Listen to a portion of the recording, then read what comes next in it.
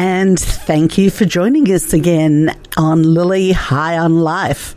And once again, we have a fabulous guest this week, Eva Csanyi-Hurskin, an Australian artist who's made her name overseas as well and wandered, and is back visiting with us for today. Eva, thank you for joining us on the show. Thank you for having me, Lily. I don't want to correct you, but it's Csanyi-Hurskin. I apologise, Csanyi-Hurskin. Yep. And when I tell people how to find your art, it's going to get even more complicated. It is. Your parents were from Hungary, and Csanyi is spelt the Hungarian way, and you've added a married name. So if people want to actually see your art, they need to go to evacsanyi-hurskin.com, but it's spelt EVA, but then CSANYI,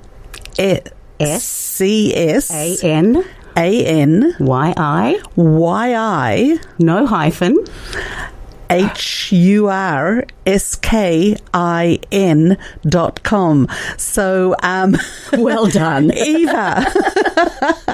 Now, you were incentivized with this art of yours by being given not just a 12, 24 or 36, but a 72-pack Derwent colour pencil set. Yes. When you were young. Tell us about how people found out that you really had this artistic talent. Well, I tell this story to all my friends, so sorry if I bore you with this, but I scribbled on my parents' bedroom wall when I was about 3, 2, I'm not sure. Instead of being punished, I was handed a box of Derwents. So a big box of Derwents. I guess they saw something in me, and yeah, they were very encouraging. And I've been drawing and scribbling and ever since. And the really fabulous, fascinating thing about your work, you use pencils in a style that looks like photographs, but it's actually pencil work, and that's called photograph. Oh, photoreal or hyperreal? Photorealistic or hyperrealistic art.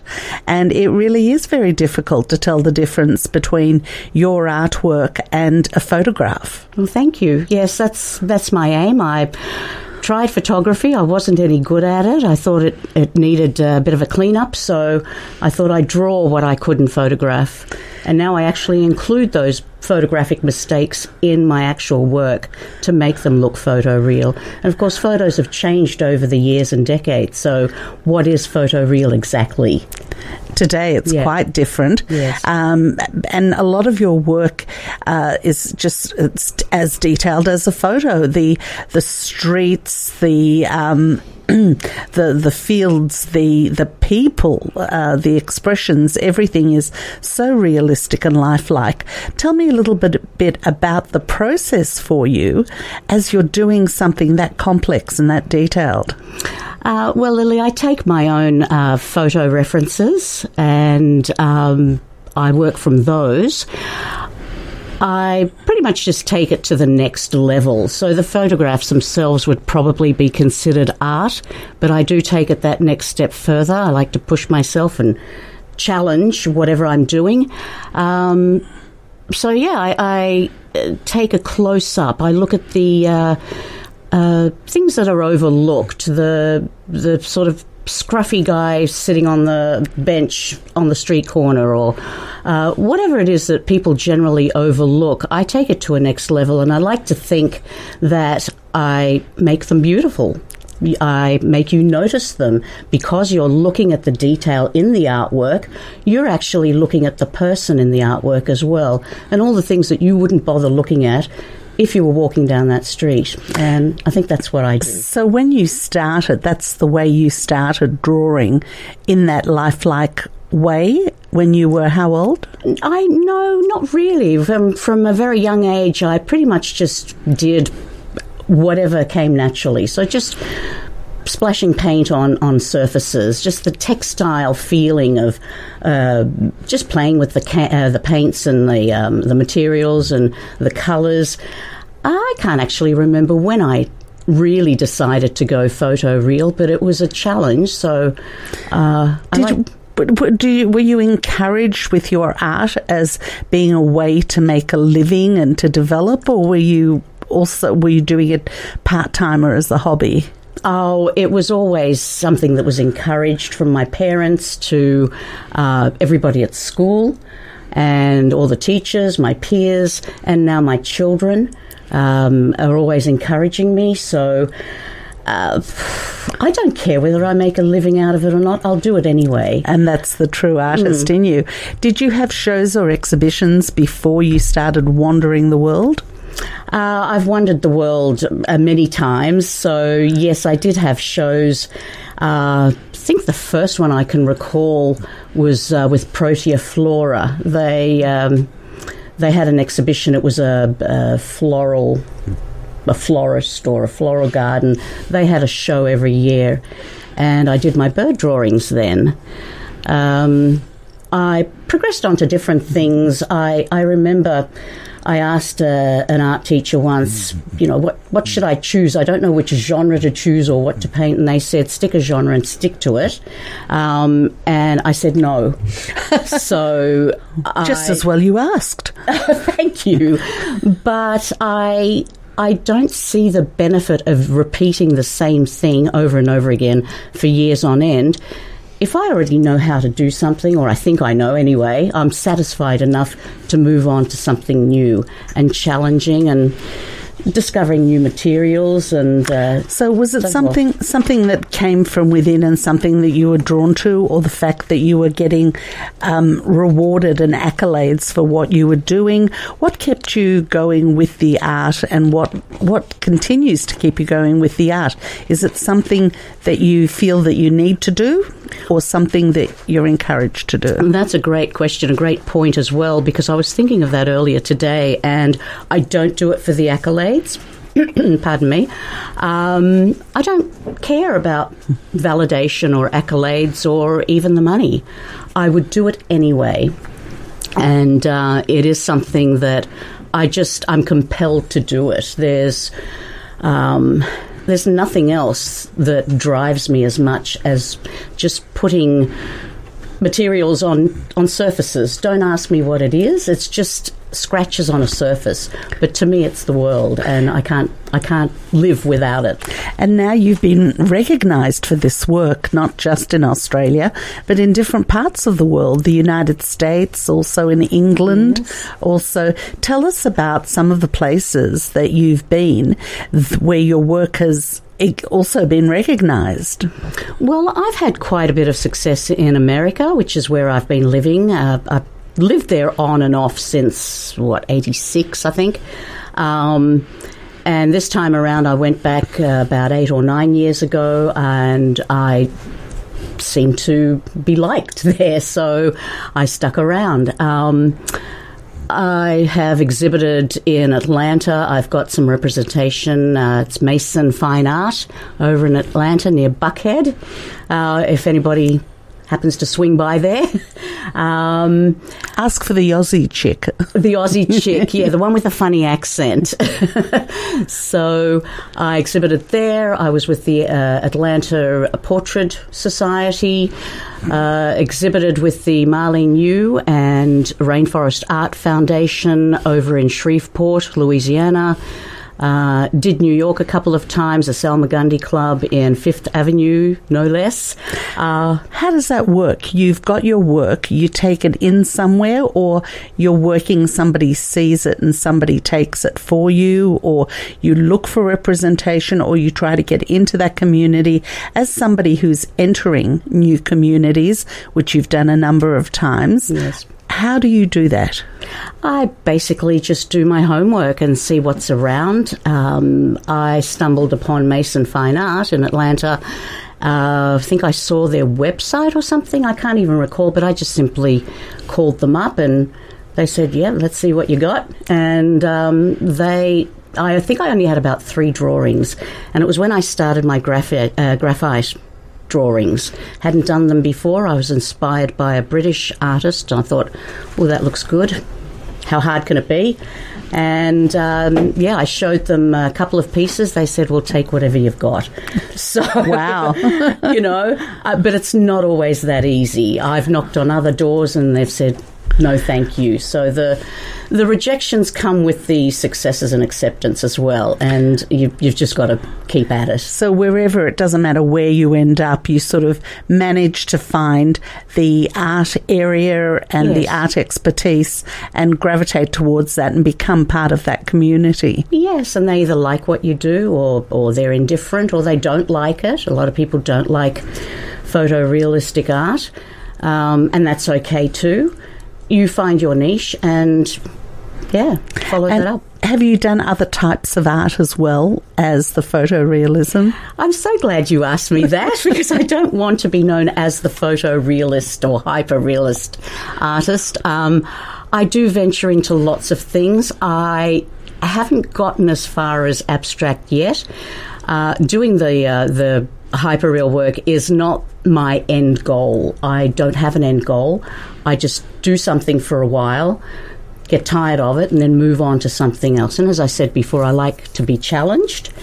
I did do I did a series, but I didn't do anything with it. It was for my own purposes, therapeutic purposes. I did the Inner Child project, which was trying to not unlearn what I've taught myself all these years, but trying to get back to the basics of just that tactile feeling, just grabbing pastels, which I hadn't used before, and seeing where this will take me. And it's really, really difficult to draw childlike drawings. I'm just compelled to shade and, So you start with a blank page, you start with the whole gamut of colours, and then you sit there and see what you're moved to do? Yes, something like that, and that is a lot harder than it sounds, to just do your thing, just whatever comes to mind, just throw paint on paper and see what happens. And I have to say, it's very soothing. It's a break from concentrating on fine detail. And I probably will move on when I'm satisfied with what I'm doing now. I'll move on to probably abstract. I'll figure it out. Well, if you've got talent, you've got talent, and sticking to one particular thing is what will keep you there. But you never know what's going to happen until you actually give other things a go. And that's the fun of it. And I have to say that although I'm a photorealist art, I was inspired by, I think he's Scottish, Paul Cadden, who I thought was a brilliant artist. And he's round about my age. He does graphites. So that's what inspired me. But I also like people like Jean-Michel Basquiat. And my French isn't very good, so I hope I pronounced that correctly. He was an artist back in the 80s in New York.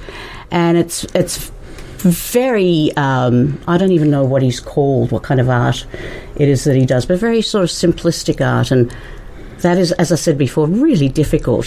That's my next challenge. And is there somebody here in Australia that still carries your art, or that still has some of your art, or is it mainly in the US and London now? Yeah, well, there are private collectors here that actually went over to the US and bought my stuff over there and brought it back. So very nice. I have a few private collectors, but there are no galleries at the moment that are representing me because I'm not here for a long time. Well, let me give out your website again, because we're going to have one of the songs that you nominated that you really like, and then your personal private life has been every single bit as interesting and detailed as your art has been. So we'll talk a little bit about some of the other things in your life. So the website, if people want to see your art, is Eva Csanyi-Hurskin, EvaCanyi-Hurskin.com.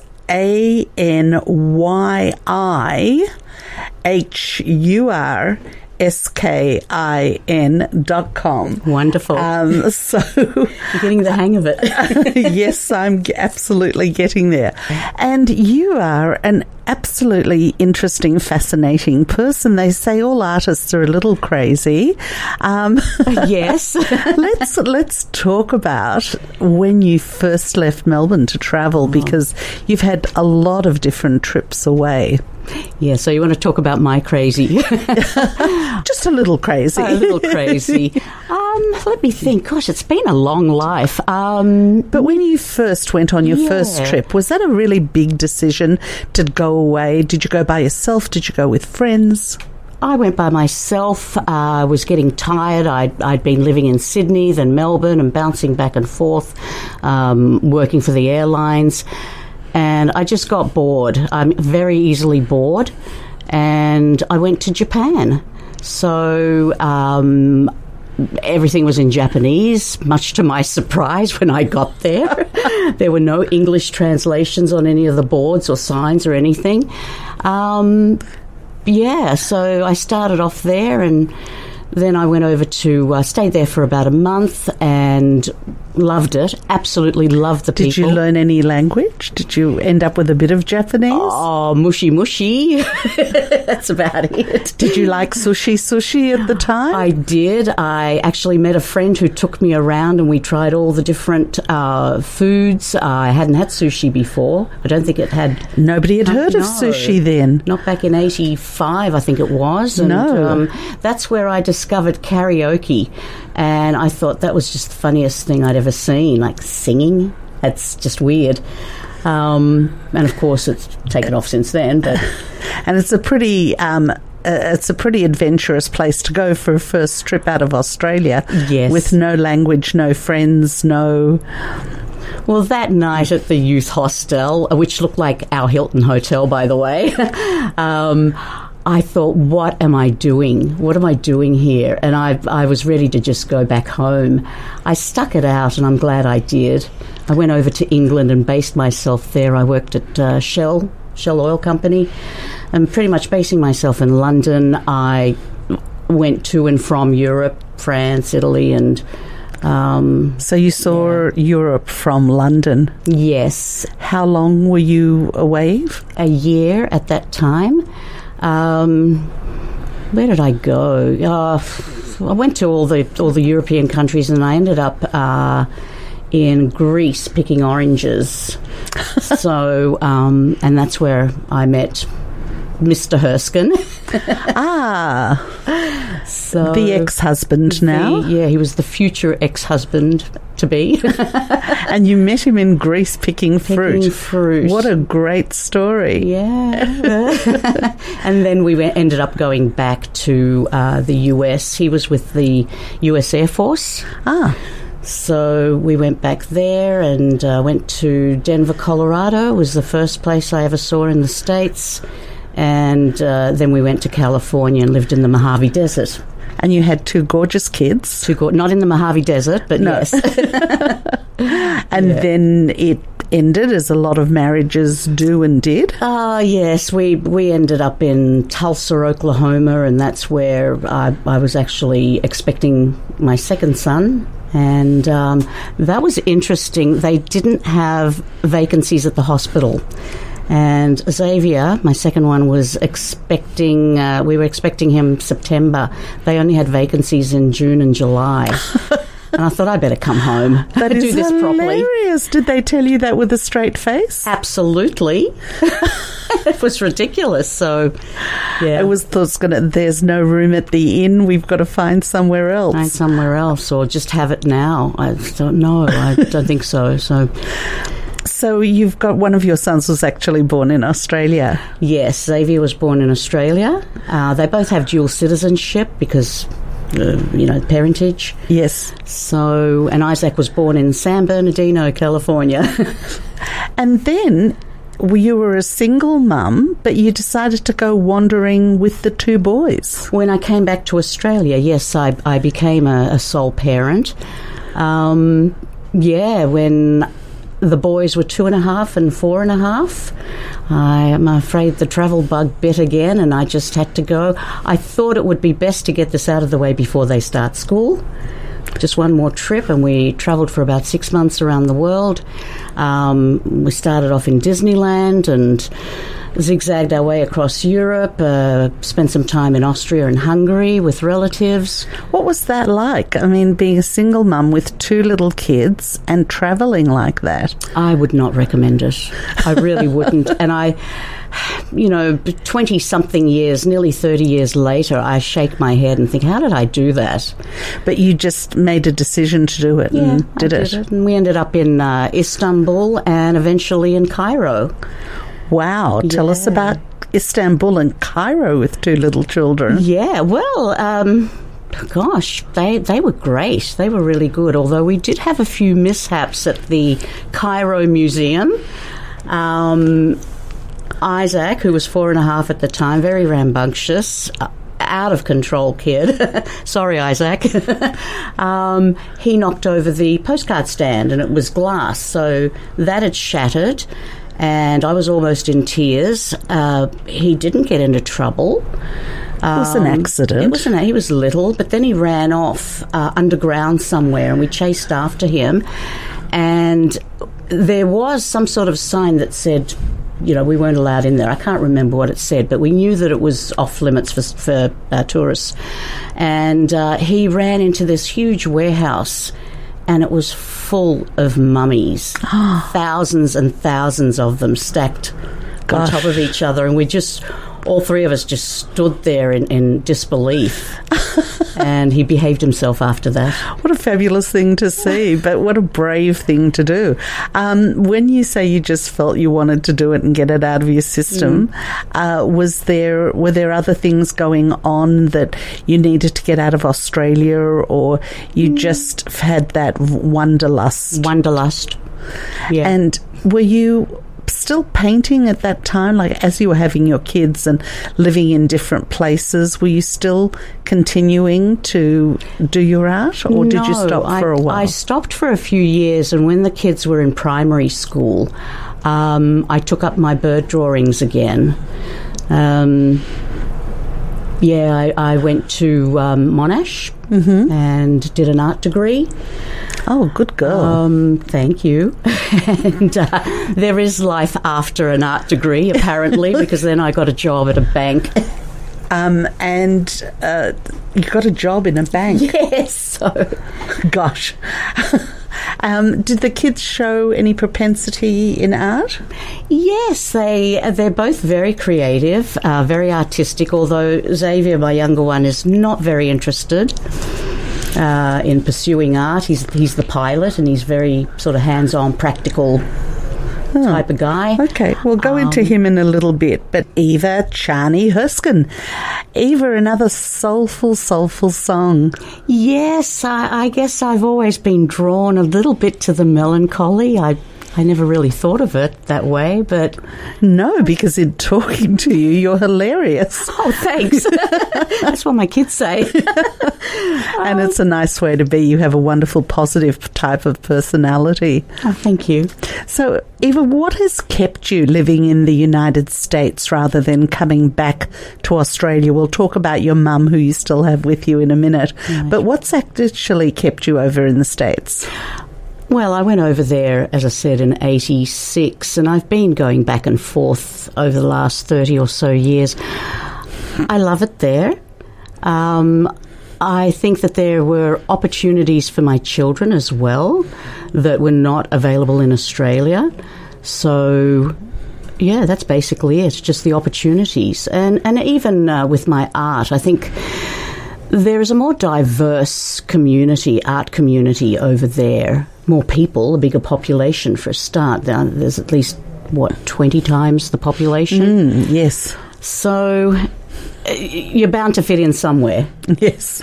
And I must confess, I've never told anyone, but I've always felt a little bit like fish out of water in Australia. I don't know why. Is it a feeling that you're not as accepted if you do things a little differently, perhaps? Possibly. I'm a complete nonconformist. I'm undisciplined and defiant. So maybe places like New York, I always say, are my kind of crazy. That's why I like it. You can be whoever you want, and Yeah. Yeah. When I lived in LA for 26 years, and it was that feeling of everything and anything is possible over there, whereas here it's like you're looked at sideways, and it takes a little longer to become nonconformist here than it does over there. You eventually make it, but... Absolutely, I agree. What differences do you find in people and attitudes, people that you've gotten to know well and are friends over there, and people that are friends that you've had, because you have got a lot of friends here from when you were growing up as well? Yes, how do you know? We chatted. Oh, you checked on me. Yes, I mean, the friends here have been great. I've had a very warm reception in the last couple of weeks when they found out that I was here. Yeah, they were very warm and very friendly, and they're great people. Over in America, I've been to different places. I've lived in various places, and I found Americans very receptive, non-judgmental. I'm not saying that people are judgmental here, but I just found it so easy. Are they? Yeah, they are. And I don't say that because what I've come to realise is that people are who they are. And it's not even a judgment to say they're judgmental, and it's not even a negative thing. It's just, that's the way people are, and you need to develop a strength within yourself to be who you are, regardless of who it is that you're interacting with. Maybe that's what it is. Over there in America, I can just be me, and it's okay. I think that's what it might be. And it is diverse, and I do like that diversity. I don't judge. And having said that, I know that I'm in a place over there where there are people that are even crazier than me. So, I'm somewhere in that spectrum. All good. Now, of course, family is the one thing that has also kept bringing you back to Melbourne. Yes. And your mother's getting a little elderly, and that's why you're here now. You're making some decisions about your mother, and a lot of people are in that position now. Yes, I found that, Lily. It came as a surprise when I received a call from somebody here in Melbourne saying that my mother's not doing very well. Now, my mother 3 years ago was cutting her own grass and doing her own gardening, and she was perfectly capable of driving herself up to the shop. So I just never imagined that this once very lively, active businesswoman, she ran her own business back in the day. I just couldn't imagine that she was vulnerable and not doing so well. And they insisted that she was living on her own. She didn't want to come with us to America. We didn't want to stay here, and she actually wanted her independence.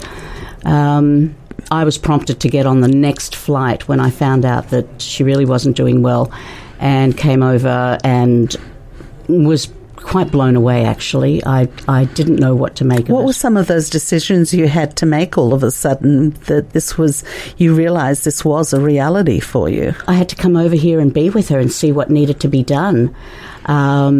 She has been diagnosed as having Alzheimer's. I didn't know anything about that. I hadn't cared for the elderly before, so this was brand new to me. My brother is no longer around, so I'm doing this on my own. Sole decision maker with kids hard. in the States and a mother here. Yeah. So you're still making those decisions. You haven't decided where you're going with that yet, or what it's going to be? I'll do what I think is best for Mum. And every time I ask her, she says something different. So I have to kind of decipher how she feels or what she means, and that's very difficult. It's still hard for me at my age. My mother's 84, so she's my mum. She's always told me what to do, and it's just a really odd situation where I'm taking charge of her now. It's just something that I'm not used to. So How do you find it? How do you find making those decisions? Because a lot of people are having to do that now, almost flip roles. Yes. And you've brought up two boys on your own, and with your brother away, you're now on your own dealing with your mother. When you say you're going to do what's going to be best for your mother, it is a scary place to be. It is. It is for me or for her? For you and her, and Yes. also for me, because I'm in a similar position also, where my mother's getting older. She's still got all her faculties, thank God, but there are decisions that she's told me, you know, I don't want to be on life support. And I go, are you kidding me? I would never take you off life support. Exactly. You're not allowed to leave me on life support. You know, that sort of thing. And it really is just a different world that you get into. It is. I honestly thought that once I raise my boys, they grow up, that's it, I can retire. I'm in the third trimester of my life, so I'm looking for my forever home where I can sit down by a bay window, look at my garden outside and just paint, and that's not happening. So now I've got a new job to do, and I have to take it very seriously. This is mine. But it will happen. And your boys are both grown and pretty independent now? Yes, they are. I've got Isaac, who lives in New York, works for the UN. He's a Columbia graduate, doing very well. Xavier lived in New York but moved down, gave up his apartment, moved down to Trenton, New Jersey, which is where I have my home, to take care of the house while I'm gone. So, and that's Xavier. He's a pilot Very for Delta nice. Connections. So they're independent. You've got a grandchild too. I do, and grandbaby, and Xavier's girlfriend. That's my youngest son. His girlfriend is French. She finished college over in France, and she just came over a couple of days ago with little baby boy, we call him. Gorgeous. He's a year and a half. Came and he's over to adorable. the States, not to Australia. Oh, sorry, though. to the States, yes. Yes. So I'm really, really in a hurry to get back there, and I told Mum about it yesterday when I saw her. She's excited, but then... And the interesting thing for me also was that you're thinking of taking her to the States. I'm thinking of it. We've sat down with the family to try to decide what's the best option. She's also... got hip and knee problems, so she's not wheelchair bound, but she can't get around in the outside world on her own. So that's going to be more of a challenge for me, I think. Yes. She just has to sit back and relax while I push her around the airports. But then it really is... It's actually easier to get full-time help because there's a lot more full-time help available in the States than there is here. Yes. And at a much, much lower cost.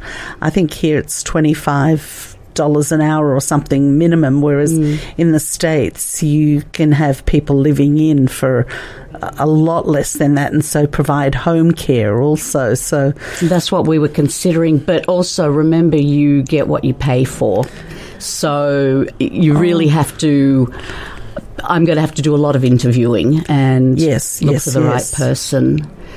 Eva, it has been absolutely delightful chatting to you about all of these issues, your art, which I hope people go to your website to have a look at, but also all the travelling you've done, the choices you've made in your life that have continued to make your life interesting, which is what Lily High on Life is all about, not just taking the safe route, and finding things in your life that really make you happy.